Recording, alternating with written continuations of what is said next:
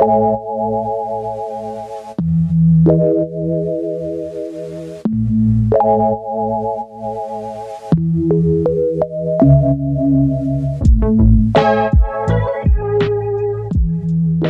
to In the Making. I'm your host, Katie Stewart, founder of Cheyenne Studio. Today I'm speaking with Rachel Doyle, founder of Glamour Gals, a nonprofit where teen volunteers give complimentary beauty makeovers to seniors living in residential care.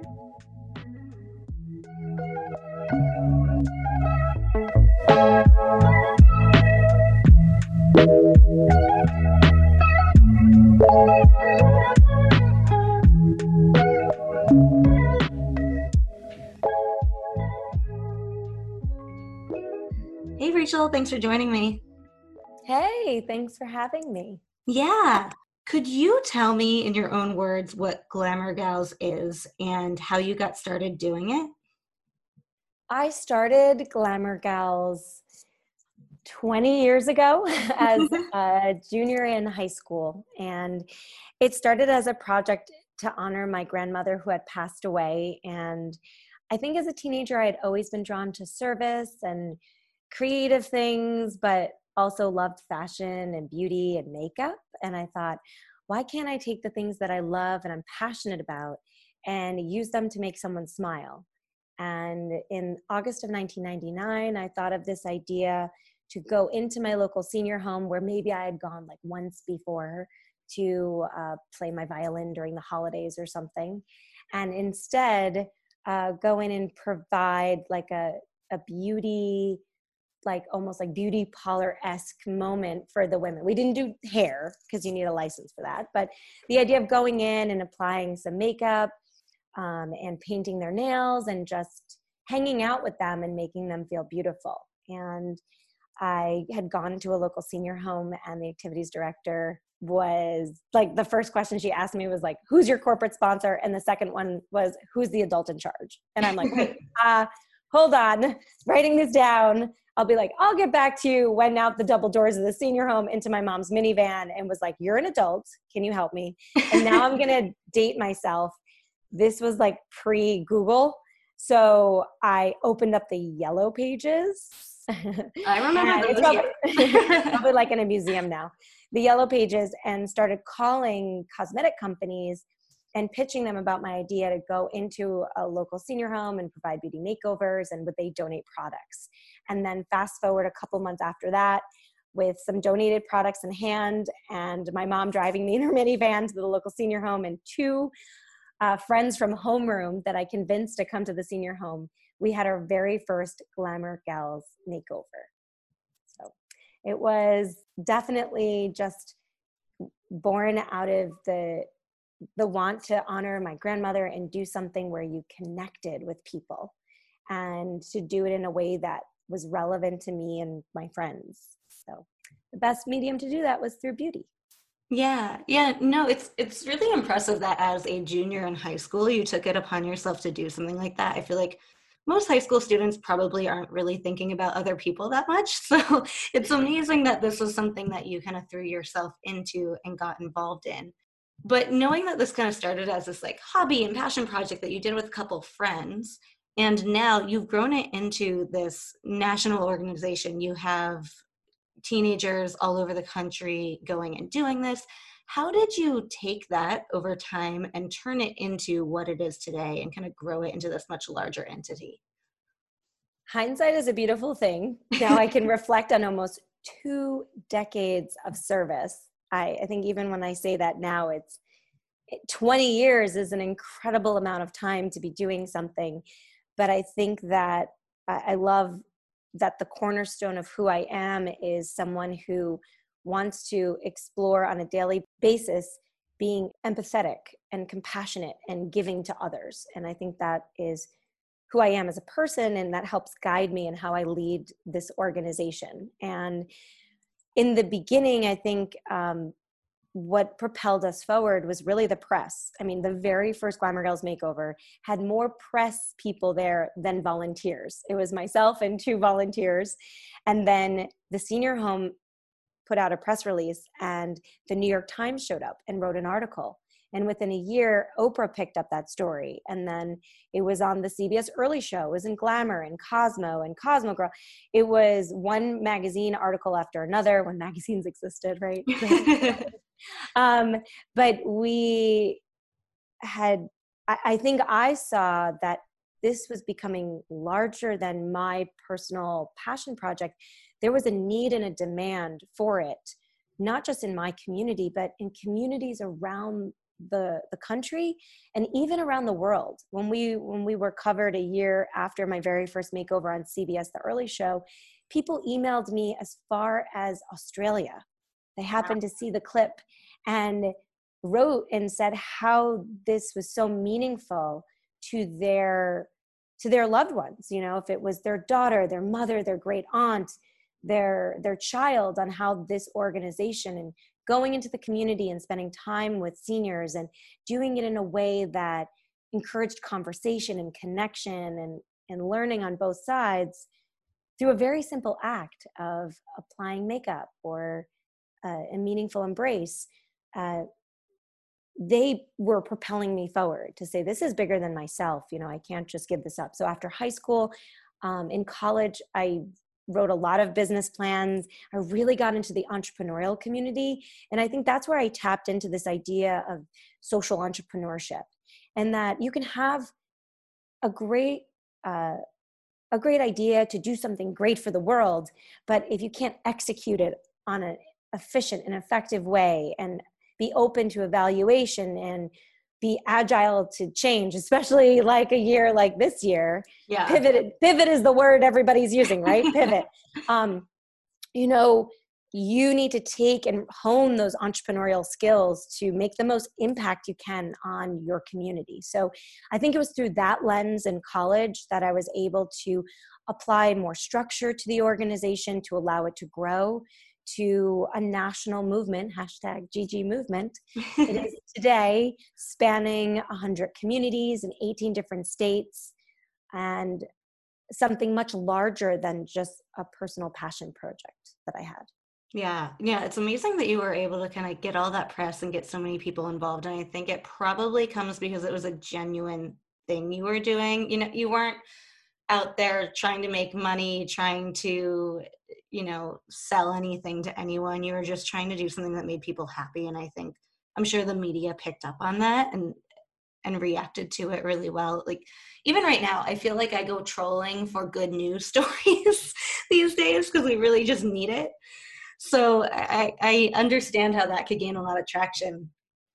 I want to talk to you a little bit about kind of the business side of things, because as a nonprofit, that's really different than building a startup for, you know, a tech company or selling a product online or something different. So what is it like running a nonprofit, and how do you grow a business in that sense? You mentioned sponsorship and donations and things like that. It's a very different way of working. What has that process been like, and how has it evolved over time?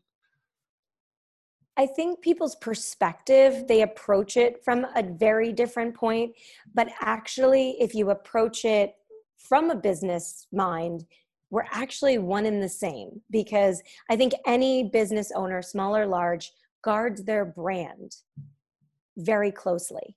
And as a nonprofit, which is sort of a misnomer because you want to make a profit, the only difference is the profit isn't going to me personally. It's going back into the organization. You're investing in the programs, the people, the structure. You know, you're continuing that wheel of good rather than saying, I'm going to take that piece of the pie for myself because I did something great this year. So nonprofit is a little bit of a misnomer because a well-run organization should have a strong balance sheet. It should have a profit. You just invest it differently, and you're expected to invest it differently than a for-profit private company. But in terms of the operations, I really clicked with entrepreneurs because I feel like they came from it as a point of, okay, if we're creating something, the structure, the model, the brand, the people, and those are all key operational points of any business. And I think from a nonprofit, you really just have your service and your your brand and the people around it. So I would say those are like the three key things, that the three pillars that you have to guard so closely and make sure that in your operations they're supported. Sometimes it's challenging decisions. They're not all easy decisions to make to keep those things going forward. And as a nonprofit, your revenue streams, there's years where diversity is king, and then you see what worked. And I think it's really important of yearly evaluations. We usually do them mid-year around January with our programming, our constituents, and then during the summer with a little bit of help from great interns, we can maximize just really taking a step back and saying, is what we did this year working? And from all different silos, from programming to financial to campaigns to marketing, we're constantly evaluating every year. Yeah. Yeah, it's interesting that you say it is very similar to business, because if you're not in the nonprofit world, you hear the word nonprofit, you're like, well, how does that work? Which, when you dive into it, it's really a business structure. But when it comes to making money for the organization, that's a very different thing, right? Like, most of your money probably comes from donations and sponsorships. Correct me if there are other ways that I don't know about, but how does that So we are a 501c3 nonprofit. So that's a federally, the federal government said you are a 501c3, your mission is needed in this world. And the biggest difference between 501c3 and not is that we can accept tax deductible donations. And I think what's really embedded in this conversation always comes up in a global conversation or a global audience. Yesterday, I was just speaking to a class in Tel Aviv, a psychology class, and they were asking about, like, why aren't you here? Why aren't you there? And it comes down to resources. And in America, there is such a cultural drive to supporting organizations where our government maybe lacks in that support.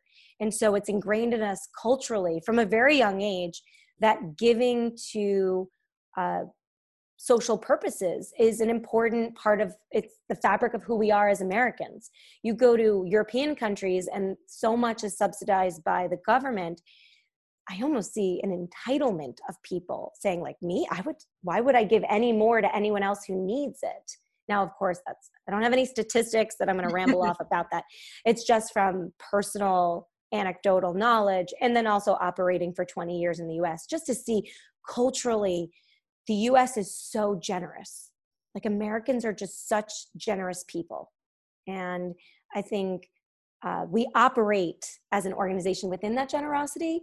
And then from like a business perspective, we have to be smart and savvy about, okay, we take in the resources, we use it in the most efficient way.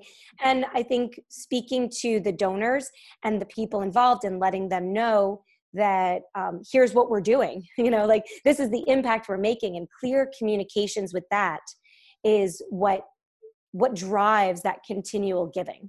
Like, yeah, especially during, a year like this year, it was our 20th year celebration. And then, COVID hits, we press pause on our programming, and immediately I think it shows the way we're run well. I pat myself on the back. Along with, our boards, our councils. Like, I'm not the end all be all. I have a board and a council and all that stuff. And constituents, my donors. I work for the supporters and the people we serve, not myself. We immediately showed our process, which is go out and ask, how's everybody doing? How can we help? And what can we do next together? And through those surveys, email, phone, text, calls, whatever it was, within a week, we were able to pivot our programming and continue our mission through a pandemic. And we, up until that point, had been run fiscally responsible. So we weren't out there the first week going, oh my goodness, we need your money. It was, oh my goodness, here's the issue. We want to solve it. We're here. Our volunteers are here. And this is what we're doing. And I think that narrative was very different to many other nonprofits who maybe weren't, or even for-profit businesses that were not run, fiscally well before that. When we could dive into the need in the program and the really not important stuff, but it was important to us to continue to serve our mission of addressing elder isolation and fostering those, empathy among teen volunteers and continuing that through this. And we have been able to do that and hope to continue to do that. Yeah. I want to touch on that a little more without, dwelling too much on COVID, because I feel like we've all been experiencing it for 4 months, and we're probably going to continue experiencing it for another year and a half or so, but I won't belabor that point. But you, in particular, your business goes into elder care facilities, which have been hit particularly hard. And that has to have taken a toll, both, I think mentally for anybody working in your business, and then also for what you do in general. The idea of sending young people into these residential living facilities is not something that can happen right now. It's just not safe for anyone. So how have you dealt with that? Because I feel like besides the restaurant industry, you're one of the few, businesses I think that have been like really meaningfully impacted by this in a way that is kind of around your whole business. So how have you been dealing with that? So for the past couple years, I've been sharing the stat of 60% of seniors in care are not visited. Now that number, as of COVID, is 100%. And that is a mountain we have to move. And we immediately went back to what are our priorities as an organization and looked inward to say, well, our first one is to make sure that our volunteers are supported and given the resources and the tools to get through a difficult time for them. We were sort of double hit. Like, teenagers are told no more school, no more graduation, no more prom, no more life, no social. Like, it was just like telling the being a teenager is dramatic anyway, I think. Yeah. So like everything is like bigger and the most, life defining experience. So to have everything like that, we had to recognize that, the people serving our mission needed us as an organization, and we couldn't just let them figure this out on their own. So we immediately jumped in and said, we're holding chapter leader calls, so like national calls to come together and providing them from their feedback and ideas. It was their forward positive thinking saying, here's ideas. And then as an organization, we present the structure to them, and they, with their creativity and excitement that somebody is not giving up on them, they say, oh, great, I'll help, move it forward. So our first was our My Dear Friend campaign. And that is a letter writing campaign. So we can't go in. And from hearing from the senior homes, we've always designed programming with intention. The idea of applying makeup to someone's face, there's an intention in that. Like, it's going to sit on someone's face until maybe they say they don't want it or they don't like it. But the moment is there and recognized, and then it always can be changed. And I think there's something with a handwritten letter that you're not, like when you use a marker or a crayon, you can't just press the backspace. You have to think about what you're saying. So we applied that same sort of relevance and intention to our new programming that we were presenting to our volunteers, and to allow us to connect with the seniors. Now, talking about seniors, they're hit, so incredibly hard. And it was, we tried not to pry too much into each senior home's crisis situation because it is what it is. Instead, we just tried to offer solutions to move forward in a positive way. So the reason why we chose My Dear Friend is that some of the homes that wrote needed 20 letters, others needed 150, others needed 300. And we didn't want to write a letter to Helen and another Helen miss out. We wanted to make sure every senior was accounted for in these letters. So by saying My Dear Friend, they could be easily and safely distributed. Nobody would be left out.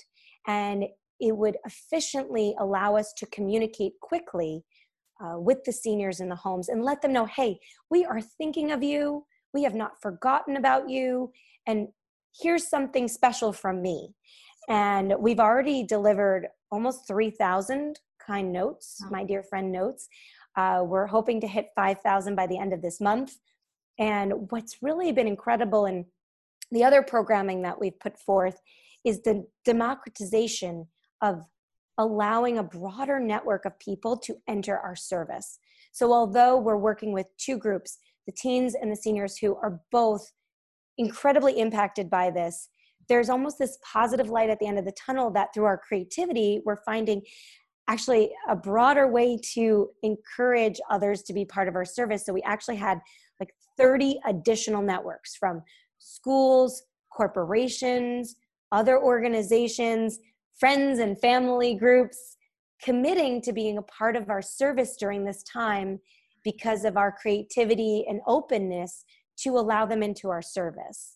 So one of them was the My Dear Friend. Another, we pivoted, I'm showing pictures right now, just we made one of the senior homes, or not one, actually a couple, requested coloring books, I guess as a personal individual activity. And we said, well, instead of just like sending a coloring book from Amazon or something, why don't we actually illustrate and share the program we so much loved for the past 20 years via illustrations and quotes and based in actual program photos. So this coloring page that I'm sharing is actually based on a Bloomfield, New Jersey chapter photo that we converted into it. And I think when you have something special, you write it down, you illustrate it, and you share it with people as, you know what, during this time, we're not going to forget what we did, but we want a reminder of what we want to get back to as a community, as humankind,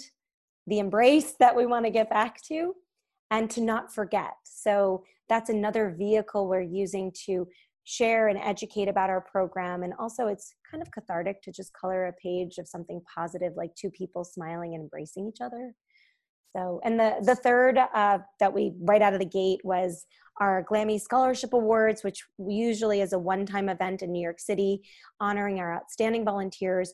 We created Glamay, which became a month-long celebration culminating in a live hot pink carpet. You can find it on our IGTV, as well as literally a live broadcast of our Glammy Scholarship Awards via a YouTube link. Everyone's like, you're crazy for going live, but there was an energy that we created within the Glamour Gals community and more, that there was something for the volunteers to look forward to. So, you know, our priorities moving forward are really to make sure that we are supporting and providing the resources for our volunteers, as well as continuing to address the issue of senior isolation and doing it in a creative, relevant way that's impactful. Yeah. The ways that you've been able to pivot and come up with creative solutions to the time, I think are really inspiring, and I'm sure have been making a lot of people feel really good in this time where I'd say all of us don't feel so good, maybe. You mentioned the stat about senior isolation, that 60% normally are not visited in these homes, and currently it's 100% because nobody's allowed, which it seems like a staggering amount that most of us probably aren't aware of. I would assume that, you know, most seniors in residential living have family that are coming to visit them pretty often, but it's kind of amazing that that's not happening. And I guess my question for you is kind of on that like emotional level. How have you seen what you do, whether it's the makeovers you've been doing for 20 years or these, you know, letters that you're currently doing in the coloring book? How have you seen that impact the seniors that you work with, and what kind of feeling and emotion does it bring to them? How does it change their experience living in a residential facility?